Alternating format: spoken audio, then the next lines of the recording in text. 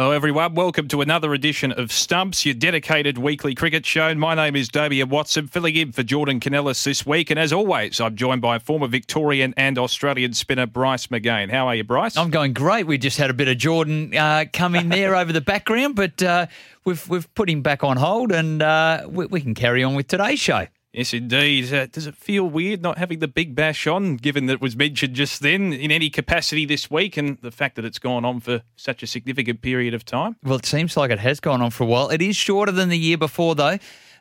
Look, it does go on for some time, and you know what?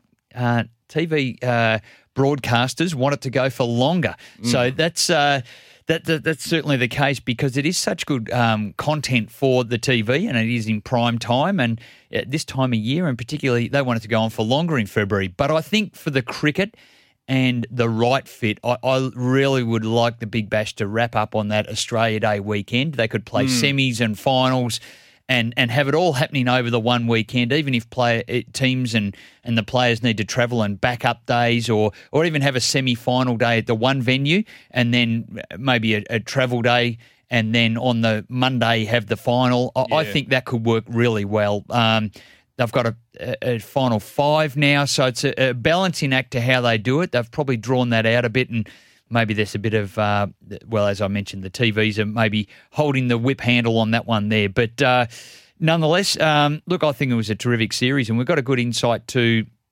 well, some players that are heading off to South Africa. There's tons of cricket going on at the moment and with the South African tour, Australia have arrived there today. The Big Bash just finishing up. AB medal, of course. The Women's World Cup, we're right on the cusp of that. That kicks off Friday coming up.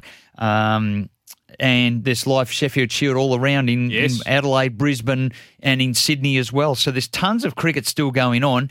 If you thought the summer was winding down, it certainly hasn't. That's right. And, of course, Australia are set to play a three-match one-day series against New Zealand in March. So it doesn't end for a while. There's no doubt about that, the international cricketing summer. Speaking of which, did you get an invite to the Cricket Australia Awards on Monday night? It was certainly a great occasion. How are those awards nights based on your experience? Is it a great atmosphere? Is it anything Logie's like, for instance? It is a little bit. Interestingly, they do the red carpet, so we got to stay in a lovely hotel where they had it at Crown, and we're staying around the corner at the Langham. So we just get in a car and they drive us around the corner, and then we pull up and walk up the red carpet. And yeah, not being such a big profile player, I just sort of waltzed my way up the carpet with my lovely partner Georgie, and the focus was definitely on the big players, I suppose, of the night, and nothing has changed there at all, I suppose, in that regard. But look, a really enjoyable night nonetheless, and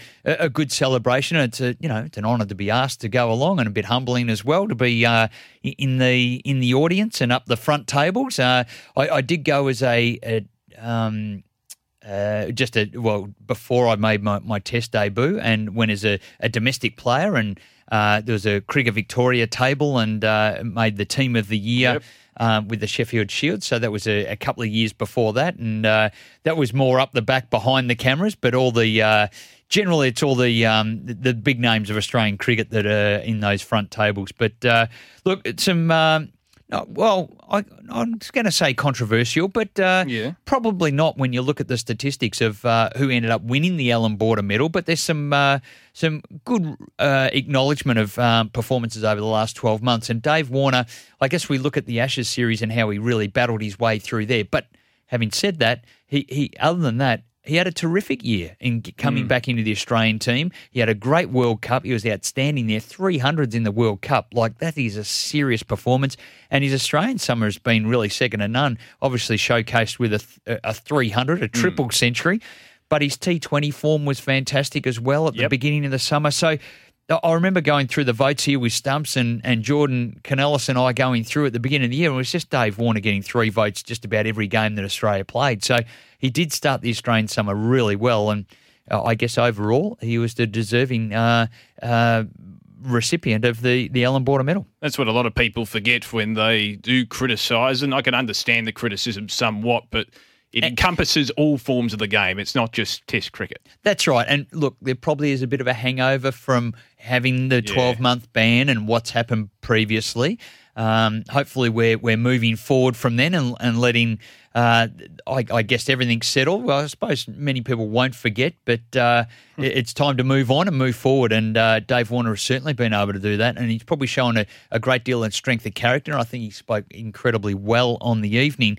There's a lot of pressure in getting up there and talking in front of everyone. It's easy to slip up and forget the things you really genuinely want to say, but I thought he handled that incredibly well and did exceptionally well. Now, we have a guest later on that also won an award on the evening. Yes, indeed. So first today we'll have Richard Earle from the Adelaide Advertiser to update us on the South Australia v WA Sheffield Shield match, one of 3 matches today, and that will obviously continue on through the weekend. But Molly Strano was the winner of the Women's Domestic Cricket Player of the Year award, and she provided a very humorous, and we'll replay it later on, very humorous speech as she accepted her award. Yeah, well, she's definitely Miss Personality, and she's a great player around the team, and obviously a mainstay in the WBBL. She's a leading wicket taker all time in that competition. Yes. And was once again the leading wicket taker this year. So she certainly knows how to take some wickets, and we might even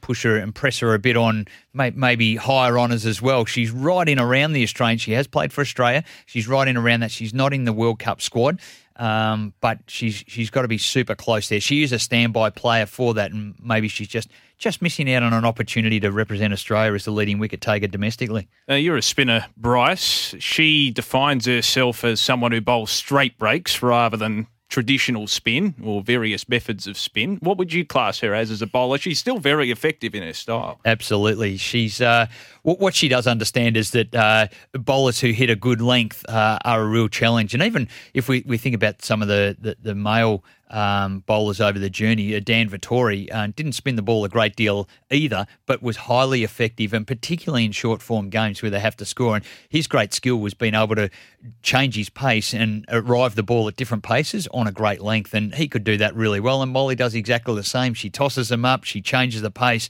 but she consistently puts the ball in a challenging position, and she very, very rarely bowls a loose ball. So it's always a challenge, and it's always exactly to plan. So it's always a challenge for the opposition, and, well, she keeps getting them out. So it's definitely working. Pretty modest in her saying that she doesn't spin the ball. She can put some revs on it, and more importantly, she gets a bit of overspin on the ball, so she does get the ball to drop and gets a bit of drift as well. Yeah, very consistent player right throughout the WBBL competition, and indeed for Australia A as well. So we look forward to chatting with Molly Strano later on in the show. You mentioned before, Bryce, that the Australian players have arrived in South Africa for their T20 and one-day series over there. Firstly, you played Test cricket over there. Give us an insight as to whether there is any contrast in the conditions between South Africa and Australia. Is there a different atmosphere as well in terms of the attention cricket receives? Well, firstly, I just hope everyone got on the plane safely, which I didn't on my trip to Really? South Africa. Yeah, I missed the flight getting from... What was that? Well, it was a delay getting to the airport here in Melbourne, and they had cancelled flights, and I couldn't get to the connecting flight in Sydney, and so I had to find my own way to South Africa. So it wasn't a great start to my first test tour. But having said that, everyone's arrived safely. So we've checked up on that. That's the thing I do all the time to South Africa, make sure the squad get there in one piece. So they're all there. Look, one of the big things, and they start in Johannesburg, and the thing that really hits you there is actually the altitude. So it's quite interesting, the lighter air or the lack of oxygen. So you can run around, and it takes a bit of climatising to settle into the situation there. Luckily, Australia have a week there, and they do always allow a little bit more to settle in. But above sea level, Johannesburg is about a mile above sea level, and it generally is quite hard to climatise there. One of the great things about it is on an off day when you go and play golf, you can hit the ball about 40 metres further. So it's good for the golf game, not so good for running around and getting used to the conditions. But they'll settle down after a few days. They'll feel exhausted after the first couple of run-arounds, but your body acclimatises pretty quickly. They're playing 3 T20s to start with. Yep. They start there at Johannesburg in the new Wanderers Stadium. They then head off to Port Elizabeth, and that's a ripping ground, great atmosphere. Yeah. They have a band that plays in the stadium there, and they sing funny songs about the opposition. They actually sung one of the hits that I went over there with the Bushrangers, and they called it Bob-Eye Bushranger. We were losing the game to the local team, and they waved us goodbye as the game was wrapping up towards the end. So entertaining crowd there and terrific fun. And then, of of course, in Cape Town in Newlands, which is the most picturesque ground in the world. Right near the Table Mountain and of course, at Cape Town. Incredible place to be. So the T20s are there, and then they kick off later on. So that's a week of the T20s, and then Saturday 29th, they get into the one-day mode. So, look, plenty of action there, plenty of travel, plenty of cricket, and in really good conditions. And, well, it can be a pretty hostile crowd. So it'll be interesting how they behave to Steve Smith and Dave Warner. Of course, this is the last time, the first time they've been back since the incident. So I have no doubt that they will be very, very vocal, but careful poking the bear, because they both perform very well when the opposition are quite vocal, or the crowd particularly being vocal. So we'll see how that goes. Yeah, and they've exemplified that over the last 12 months. How do you think the Australians will perform, given the T20 World Cup is on the horizon? They'll probably place greater emphasis and perhaps resources into that format rather than the one-dayers, on that basis that they are hosting a T20 World Cup. Yeah, I think I totally agree with that, and they'll be looking for some performances. And the great opportunity comes now that there are some spots available, particularly that middle order. We did notice in the one-dayers that we played against India that there was a lack of firepower there, really in form. So the opportunity comes to some others to go into there. Mitch Marsh is part of that squad. Glenn Maxwell was part of that squad. He's now withdrawn from that through injury. So he wants to go and get the injury assessed and sorted out, an arm injury that he has. So that takes him out of that position. But that then opens up another opportunity. So, look, they will try and formulate a really good plan and give opportunity to the players. And it's always super competitive playing in South Africa against the South Africans. They're going through a bit of a transition phase themselves, so that they may be vulnerable in terms of the result, the win-loss result. So it may be an opportunity for Australia. But I think more importantly, they'll be looking inwards about how they're performing and perfecting what they want to do. And Aaron Finch was adamant that was what their focus was about, in getting themselves right, not necessarily just beating up on an opposition that's developing. Well, you're listening to Stumps, your dedicated weekly cricket show. Bryce McGain and Damian Watson with you. Up next, we'll chat all things Sheffield Shield. You're listening to Stumps, your weekly update for everything cricket. Welcome back. You're listening to Stumps here. Damian Watson and Bryce McGain with you. And with the Big Bash done and dusted for another season, attention at domestic level now turns back to the longer format of the game in the Sheffield Shield, with a number of matches played across the weekend. One of them sees South Australia pitted against Western Australia. And Richard Earle, the cricket writer for the Adelaide Advertiser, joins us direct from the Adelaide Oval to provide us with an update. Thanks for your time, Richard. No problems, boys. Well, South Australia were bowled out for 389 in their first innings. Western Australia currently trailing by 241 runs, 4 for 148. But with Cam Green out there, who's been a revelation for WA in many respects, you can't necessarily say that they're trailing at this point. It's probably even, Stevens. Is that a fair comment? Yeah, really, really even. I've got to say the South Australians are pretty happy to see the back of Sean Marsh for 63. He's got 3 tons there in his last few visits. So, lovely to see the back of him. He was looking really good before he sort of rushed a pull shot against Wes Agar, the Bradman Young Cricketer of the Year. It's 4 for 149, very, very evenly placed after SA made some big inroads. And of course, it was Chatty Sayers with his second half century that really pushed that first innings total up to 389 in a 74 run stand with Daniel Worrell. So that's the reason why I guess South Australia have just got their noses slightly ahead at the moment. Richard, great to be chatting with you. Bryce McGain here. And of course, it's been a bit of a mainstay of South Australian cricket over certainly the past decade in Tom Cooper. 99, it must have been a heartbreaking scenario being bowled by Parrish there. But as you mentioned, it was the tail wagging. But Tom Cooper probably deserved 100? Yeah, look, he did. He rode his luck for that innings. Batting wasn't that easy. It was the pitch was playing a bit slow. Obviously, the Dukes ball, he copped an absolute jaffa, from Joel Harris, just coming back into his off stump. But he's been batting so well this year. He's the leading, Sheffield Shield run scorer. Still has a 4-run lead over Sean Marsh after Marsh's dismissal today. So he's in vintage form, looking for a career best season. He certainly is, and good to see Chad Sayers not only with the bat but with the ball as well. He's got a couple of wickets, and it's probably would it be fair to say that South Australia rely on him to get those breakthroughs? Yeah, they do. I mean, Chatty's, had his knee issues in recent years since that tour to Africa. So when he's actually fit and firing, he's still, clearly among the best bowlers in the country, and he's troubled everyone. He troubled, Cam Bancroft shot at arms to him. He just couldn't work out which way he was swinging it and knocked him over pretty easily. So still bowling beautifully. Still with 24 wickets this season. Wes Agar's got 25. So, 50 wickets between them. So when you start getting those kind of bowling partnerships together, that's when a team can go really well. So it's just been a matter of getting all the guys on the park this year because, guys like Daniel Wile have been injured most of the season before the Big Bash. So it's good to see all the boys back on the park. Yeah, look, it also looks to be pretty slow going there. WA have had to grind pretty hard for these runs. Yeah. Not easy at all batting out here.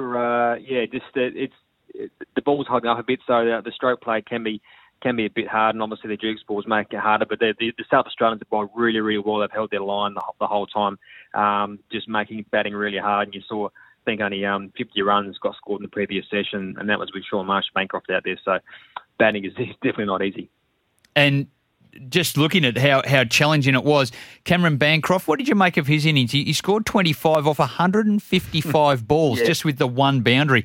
It's a strike rate of 16. It's Bryce McGain, like, I can tell you that. Not that that's my season tally of 155 balls, but he has really struggled in recent times, hasn't he? Yeah, it's a really interesting point. His technique doesn't seem to be getting better at the moment. He just doesn't quite seem to always know perhaps where his off stump is. And when you leave a ball, when you set and get bowled, it's not a great look. And even though Chatty was bowling exceptionally well to him, so he's probably one that maybe takes a leaf out of Marnus Labuschagne's textbook and goes away maybe in a county season and figures out his technique like Marnus did and comes back maybe a different play because Marnus has shown you can do that. But, he just it seems like a bloke who's scratching around really low on confidence against a red ball at the moment. And Richard, let's say at the end of the first innings for WA, it's relatively even. How do you anticipate the fate of the match going when the wicket changes, and who out of the two attacks would be able to adjust to those conditions and those changes? Well, they've both sides have come here with really good attacks, and they've got Paris, Kelly, Moody, some really good bowlers out. South Australia's got Agar, all these kind of guys who can really strike through. I think both teams will push this game ahead pretty quickly because you've got Queensland destroying Tasmania up at the Gabba. So they've got to get a result here if they want to get that second spot. So I reckon the game will move ahead regardless of sort of what happens. Both sides will go for a result. Well, Richard, really appreciate your time on this late afternoon in Adelaide. All the best with the coverage there and enjoy watching the cricket. Thanks, guys. Cheers. Good on you. Richard Earle, the chief cricket writer for the Adelaide Advertiser. I think it's still relatively even keel at this point, particularly with Cam Green at the crease. He has a lot to prove, and he has proven a lot this season. Yeah, he has indeed. And certainly from the very pointy end, the Australian selectors do like the look of him. There's no doubt about that. And so they would like every opportunity for him to be performing because he would be very close to their selection for Australia A and any other opportunities coming up. There are a couple of other Shield games going on. Victoria are playing at the SCG with a 17-year-old debutant, Will Parker, leg spinner from the Monash, Richmond, the former Richmond Cricket Club, for those that are playing at home. But he has taken his first Shield wicket. In actual fact, he's taken a couple of wickets now as we talk live. He's got 2 for 29 off 11 overs. Wow. So he's doing exceptionally well as a 17-year-old leggy. Quite remarkable. Do you remember your debut, Bryce, and your figures there for Victoria? I do. I was up at the SCG as well. I think that's where most of the Victorian spinners start off. They get their opportunity there at the SCG, and I do remember my first wicket there, and it was an LBW where I just landed it on someone's foot as it drifted in, and was really happy to be get my first wicket. And I probably looked a bit like I was 29 at the time, but I think I felt and looked at it, and many of my friends say you looked about 16. So I was a skinny little kid at 29. So, but credit to Will Parker at 17, doing exceptionally well. Victoria declared their first innings close, 7 for 431, debut century to Seb Gotch. Not debut century, his first century. to Seb Gotch, and New South Wales currently 4 for 201. So, again, probably evenly poised, maybe a little advantageous to Victoria. That's a great effort from Seb Gotch too at number 6. As you said, his maiden test knock in terms of scoring a century at first class level. Yeah. So a fantastic effort there from Seb Gotch. Just give us an insight as to his capabilities. I know a lot of people would be familiar with his name amongst Big Bash circles with the Melbourne Stars, of course, and how significant would this be for his confidence batting-wise? Yeah, wicketkeeper batsman. And look, I guess it took him a lot of balls to score this. It took 241 balls to get that 100. And generally, he's been known, particularly through Premier Cricket, as a bit of a dasher. Like, he really attacks hard. But I think now he's really tightened his game up to give valuable runs. There's a lot of responsibility batting in the 6th spot, and it allows Victoria to play Will Sutherland, another developing all-rounder at 7, and then also allowing Will Parker to come into the side. So with Seb batting at 6, he took on that responsibility. Generally, he's batted a bit lower at 7, but he's taken that responsibility and done exceptionally well. So credit to him. Look, Victoria's season has been very underwhelming out of 6 Shield games. They haven't got a outright result yet, so they're 0-6 at the moment, which has probably then allowed them some flexibility to give the young leg spinner a bit of a go. That's right. It's an odd situation, isn't it, for Victoria, given they were the champions of the Sheffield Shield last season. It's quite a stark contrast in results. Speaking of contrast for the wrong end of the stick, Tasmania. They've pulled in a bit of a shocker so far against Queensland. In their first innings, Tasmania bowled out for just 78. Queensland responded with 257. Tasmania 3 for 45, trailing by 134 runs at the Gabba. It's not looking good for the Tasmanians. Not at all, and there's plenty of moisture around up there. A game with the Australian women's, a game at the Allan Border Field was abandoned against the West Indies just today. And so, look, it's there's a lot of moisture around up there, and obviously the Tasmanian Tigers players have found the worst of that, and they've been bowled out for 78. And what Queensland do so well, they then just get on with it. Like they will, if you bowl anything wide, they will really go and attack it. They'll try and score as many runs as they possibly can and as quickly as they can to then get you back in there. And obviously, well, the Tigers in all sorts of bother at 3 for 45 in their second innings, still trailing by 134. And before we head to a break, Michael Nessa, 4 for 18 in the first innings. His bowling figures off 12 overs, including 6 maidens, underpinned by an economy rate of 1.50.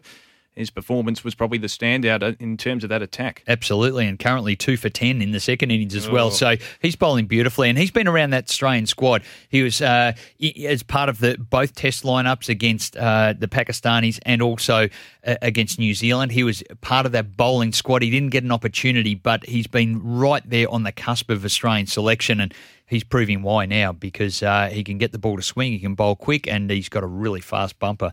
Many of the players have certainly acknowledged that. So he's right up there and performing exceptionally well. Good to chat Sheffield Shield with you, Bryce. We'll take a break. On the other side here on Stumps, Molly Strano to join us. I want to see you mic'd up. I've heard a rumour that you won't get mic'd up because you don't trust what you'll say.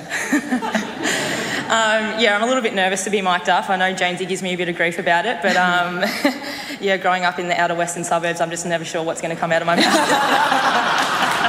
That was brilliant. Molly Strano there, one of the great characters, providing the line of the night, I think, Bryce, at the Cricket Australia Awards earlier this week. That's up there with Dipper's I only came for the free feed at the Brownlow, I reckon. That's exactly right, yeah. She is Miss Personality around the Victorian and the Renegades teams. That's right. Well, welcome back to Stumps, incidentally, your dedicated weekly cricket show. Bryce McGain and Damian Watson with you. Molly Strano had a sensational 12 months on the field, underpinned by her contribution with the Melbourne Renegades in the WBBL as the competition's leading wicket taker. And in the wake of taking out the Women's Domestic Player of the Year award, I'm pleased to say that Molly joins us on the line. Thanks for your time.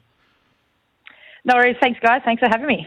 To use a Melbourne Western Suburbs phrase from where you're from, is the trophy you won on Monday night going straight to the pool room?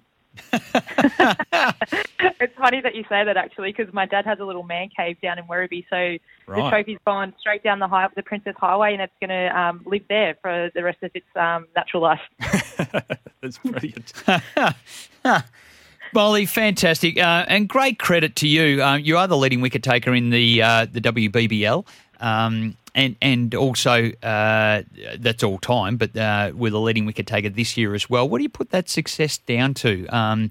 Obviously, you bowl at the difficult times too in the power play early on, often, and often closing out as well. What do you put your success down to? That's a really good question. It's my 5th year in the Big Bash, and I think you slowly just start to learn your game and learn your craft a little bit. As a spinner that doesn't turn it a huge amount, I've had to learn to be a little bit crafty with my pace, and I do a lot of review and revision into the opposition that I'm going to come up against, and trying to work out ways I can take them down in that regard.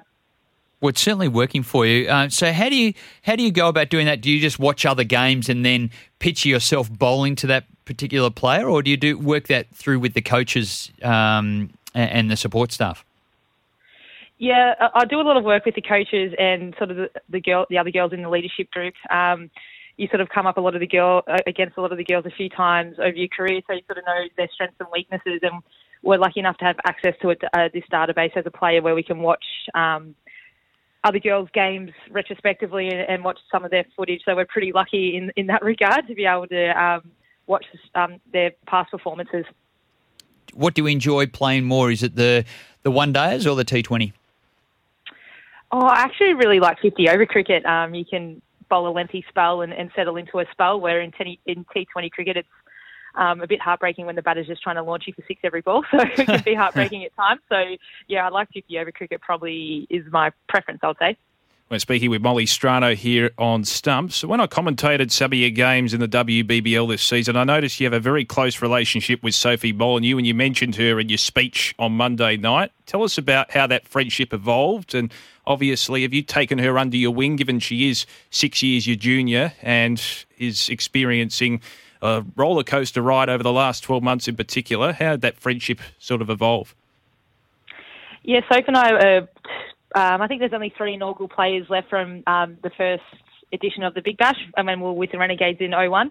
And she was in Year 12 at that time, and I was a bit more of a senior player at that point. So, yeah, I sort of did take her under my wing a little bit, and now we're really close mates, and I just love watching her play for Australia, and she's doing some really good things with both bat and ball, not only for Australia, but for Victoria and the Renegades as well. So I've loved watching her development from a really close point of view, playing alongside her in most of those teams. And yeah, as I said, I've loved seeing her evolution and her, bursting onto the world stage, and I can't wait to watch her in the World Cup upcoming as well. Molly, as a leading player in the Women's Big Bash, you must be challenging yourself and setting some further goals. What lies ahead for you? Well, from now on for the rest of this season, in the short term, it's just back to club cricket for me. A girl can dream, and I've only played a handful of games for Australia, but I'd love to get back there at some point. So yeah, I'll just keep chipping away at my game and trying to keep evolving my game, and especially in regards to probably my batting and my fielding. I just trying to take that to the next level as well, to be able to present a good case for potential national honours if that opportunity was to ever arise. Do you feel a little bit hard done by, given your record in that particular format over the last 12 months? I know that puts you in an awkward spot, obviously, but is there a little part of you that's like, gee, I wish I was a walk-up start based on that record? Oh, no, not at all. Like, I look at that squad of 15, and there's some phenomenal athletes in that team, and some incredible spinners as well. They've already got 5 spinners at their disposal in that squad. So I definitely didn't feel hard done by, and I just can't wait to watch it, to be honest. It's going to be such a spectacle, and I can't wait to get down to the games at the Junction and hopefully the World Cup final, which will, fingers crossed, feature the Australian women's team. Well, let's hope so. It's going to be an exciting time. And as you mentioned, playing at the Junction Oval, where the spectators are so close, do you enjoy playing there? Is that your favourite venue to be playing cricket at? Oh, yeah, I love the Junction. Especially now, we have a nice connection with that ground, considering we're based there for Victoria and we train there all winter, and we have our own little locker, and it's just a really comfortable place for, as a player, spending so much time at that ground, not only on the field, but in the inner sanctum as well, in the change rooms, in the gym and all that sort of stuff. So, yeah, I really love playing at the Junction. Now, Molly, I did do a little bit of stalking just to check on Twitter, and I have noticed you've changed your profile picture to that glamorous one from the AB medal. So well done in doing that. But it does say there you're convinced that I was born in the wrong era. Now, what era do you think you should have been born in? I think I would have thoroughly enjoyed myself playing cricket in the 80s, early 90s. I'm very blessed to play cricket nowadays where it's, quite professional and we're looked after very well and we have the luxury of playing WBBL and whatnot. But of course. Gee, I love a beer after the game and I think that's sort of, I think those days are almost over, so which is a bit unfortunate for me. But, there's obviously other pros to playing in the current era. But, I think I would have thoroughly enjoyed myself off the field probably a decade or two ago. One thing I heard around the traps too, Molly, and just on that point on your Twitter profile as well, in the middle of a double header in the WBBL, didn't you go out dancing one night at a party and then subsequently the following day took 3 wickets and was named player of the match? That must be a good preparation for you.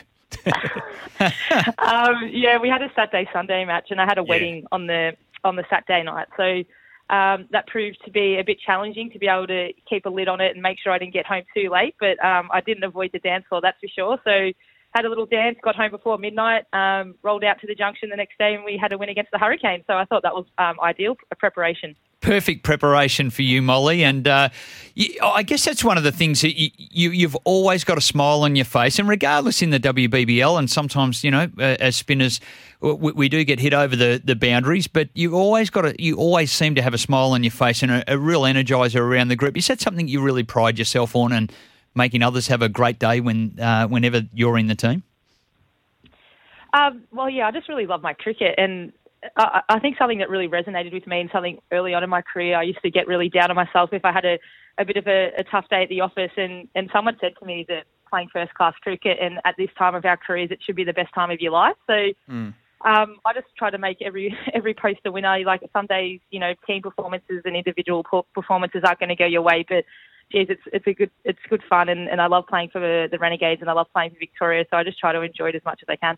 We're speaking with Molly Strano here on Stumps. Just a few more before we let you go, and we appreciate your time, Molly. The Australian squad coming into the World T20 Cup on home soil. I know you have a good relationship with many of the players. How is the feeling from what you know amongst the group, given the pressure that's obviously on? Are they handling the warm-up well? I know they had an abandoned match against the West Indies, but in terms of the lead-up and the pressure involved, how's the lead-up going in that sense? They had a really tough try series where it was evenly balanced and they, at different times, England and India both tested the Australian team, which I think within the inner sanctum they'll be happy that they had some hard-fought wins and maybe even a few losses in that series just to work out what the right formula is going into the World Cup. But I think they'll be ready to go come Friday in their first match against India, and I think they'll be a really dominant force and really hard to beat during that World Cup. Do you dare to dream about how big that final may very well be with Australia in it? You mentioned at the top of the interview on the 8th of March at the MCG. It could be something incredible. Yeah, as a cricket lover and as like a passionate female sports fan and advocate, I just can't wait for the final, and I'll be there definitely to cheer on the girls and watch Katy Perry at halftime as well. So it'll be a really exciting day, and it gives me goosebumps even talking about it. So hopefully we can get 90,000 plus at the G, and I'm sure the Victorians and the Melbourne people in general will really get around it and rally around the girls when it comes.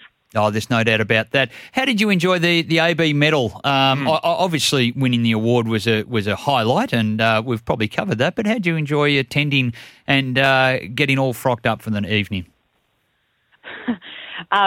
Winning the award was really stressful and added another layer to my AB night, which I'm not used to. Yeah, and especially being the 8th award presented, I had to sit on my hands a little bit, and I just kept getting more and more nervous. So it was quite a nerve-wracking night, to be honest.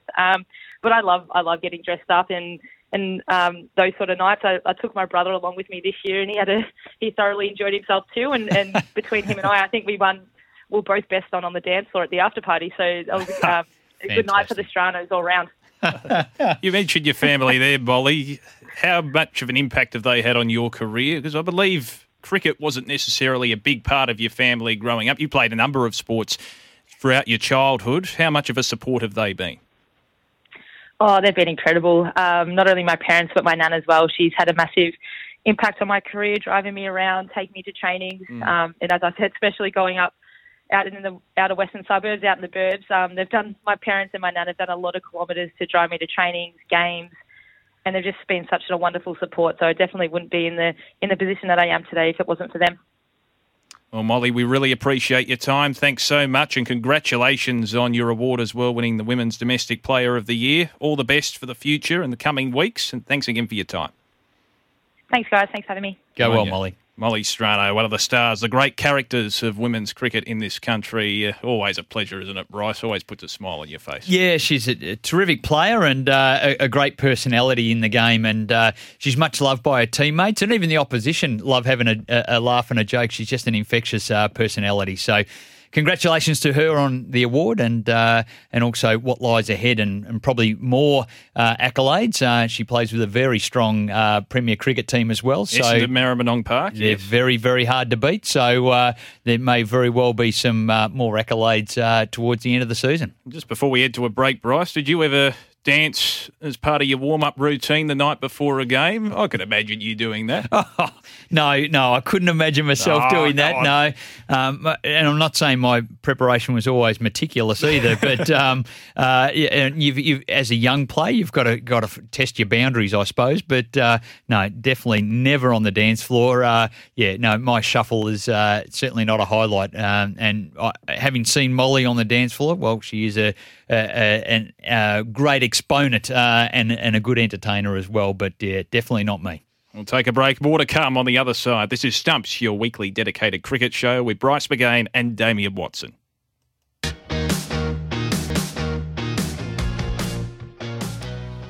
Welcome back. You're listening to Stumps, your weekly dedicated cricket show. Bryce McGain and Damian Watson with you. No dancing for this last segment. No, but not at all. There's a lot of dancing when it comes to England after they defeated South Africa in a thriller by 2 runs recently in their T20, which was earlier on today, Australia time. England 7 for 204 off their 20 overs. It seems to be getting higher and higher, these significant totals, and the frequency of them in T20 cricket. It used to be an anomaly for a team to score 200 in the T20 game. Now it's becoming all the more regular. And South Africa, in response, 7 for 202, underpinned by a magnificent innings and a player the Australians have to watch out for, Quinton de Kock, 65 off 22 deliveries. Yeah, opening the batting higher up in the order of T20. He's an aggressive player, and it was an incredible run chase. It looked like they were going to cruise their way through, but it was Tom Curran who just held it all together in the end and really saved the game. Moeen Ali, also an interesting one, batting down the order. He opened the bowling as well, but 39 off 11 balls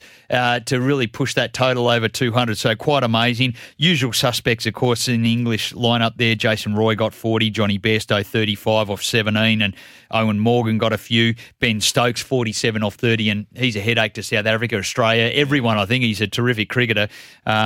But England just getting across the line there, so that evens up the series, and they have one more to play. Yes, and just in relation to other shorter formats of the game, I forgot to ask you about the Bushfire Bash, the Bushfire Relief Game last week. You've been involved in a lot of charitable games, the National Jockeys Trust, which is a fantastic success. Yep. What did you make of the legends making a comeback? Brian Lara, for me, was the highlight, 30 off 11. Gee, it was fantastic. Didn't he strike the ball beautifully? You could tell just right away that free flow of the bat and the timing that he has. He was exceptional. Great entertainment as well. Just seeing the past greats out there, and it really was the who's who. Sachin Tendulkar got to face a part over from Elise Perry, and then also Annabelle Sutherland bowled a couple of deliveries as well to close out the over. Yep. So it just amazing to do that, which is quite incredible because Sachin Tendulkar's eyesight is absolutely dreadful. Really? So yeah, he's really battles with his eyes. So that was one of the issues, and he also has a shoulder injury as well. So under a doctor's advice, they were suggesting that maybe he shouldn't be doing it, but he didn't want to let anyone down and really wanted to boost things up there. So you're right, Brian Lara was an absolute standout on the day, and well done to everyone. They raised millions. 7.7 that's 7 right. 700,000. Absolutely fantastic. What a great initiative. And that's even minus Shane Warne with the late adjustment of moving the game from Sydney down to the Junction Oval. But it was a pleasure to be there and watch it all. And, well done to everyone involved. You know, people coming from around the globe to be involved. Courtney Walsh was fantastic, opening the bowling. It was good to see. He didn't register a duck, did he? He still holds that record. A lot of ducks, the world record ducks in Test cricket you're talking about. No, he didn't get a bat, but he did bowl beautifully and got out Justin Langer, just clipped the top of off stump. So he's hasn't lost any touch there. Maybe just a few Ks slower, but hasn't lost any touch of hitting good lengths.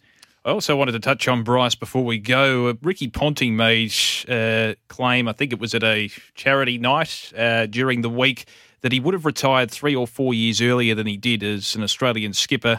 Ultimately, he did pass the mantle on to Michael Clarke, but even being part of the Australian side. But he was worried about the lack of leadership in the Australian team. You were around the setup at the time because he retired in 2012, and he'd be alluding then to that 2008-09 period.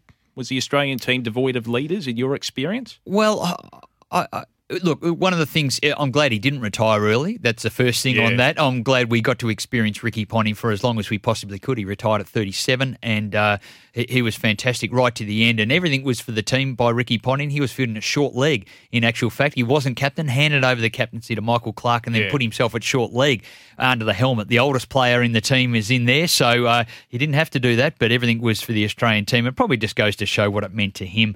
And I suppose there probably was a little bit of a void with the leadership, and he probably saw some instances, you know, of Michael Clarke and Simon Kadich and different things like that happened, and they're well publicised going back some time. But I'm so glad that he did hang around.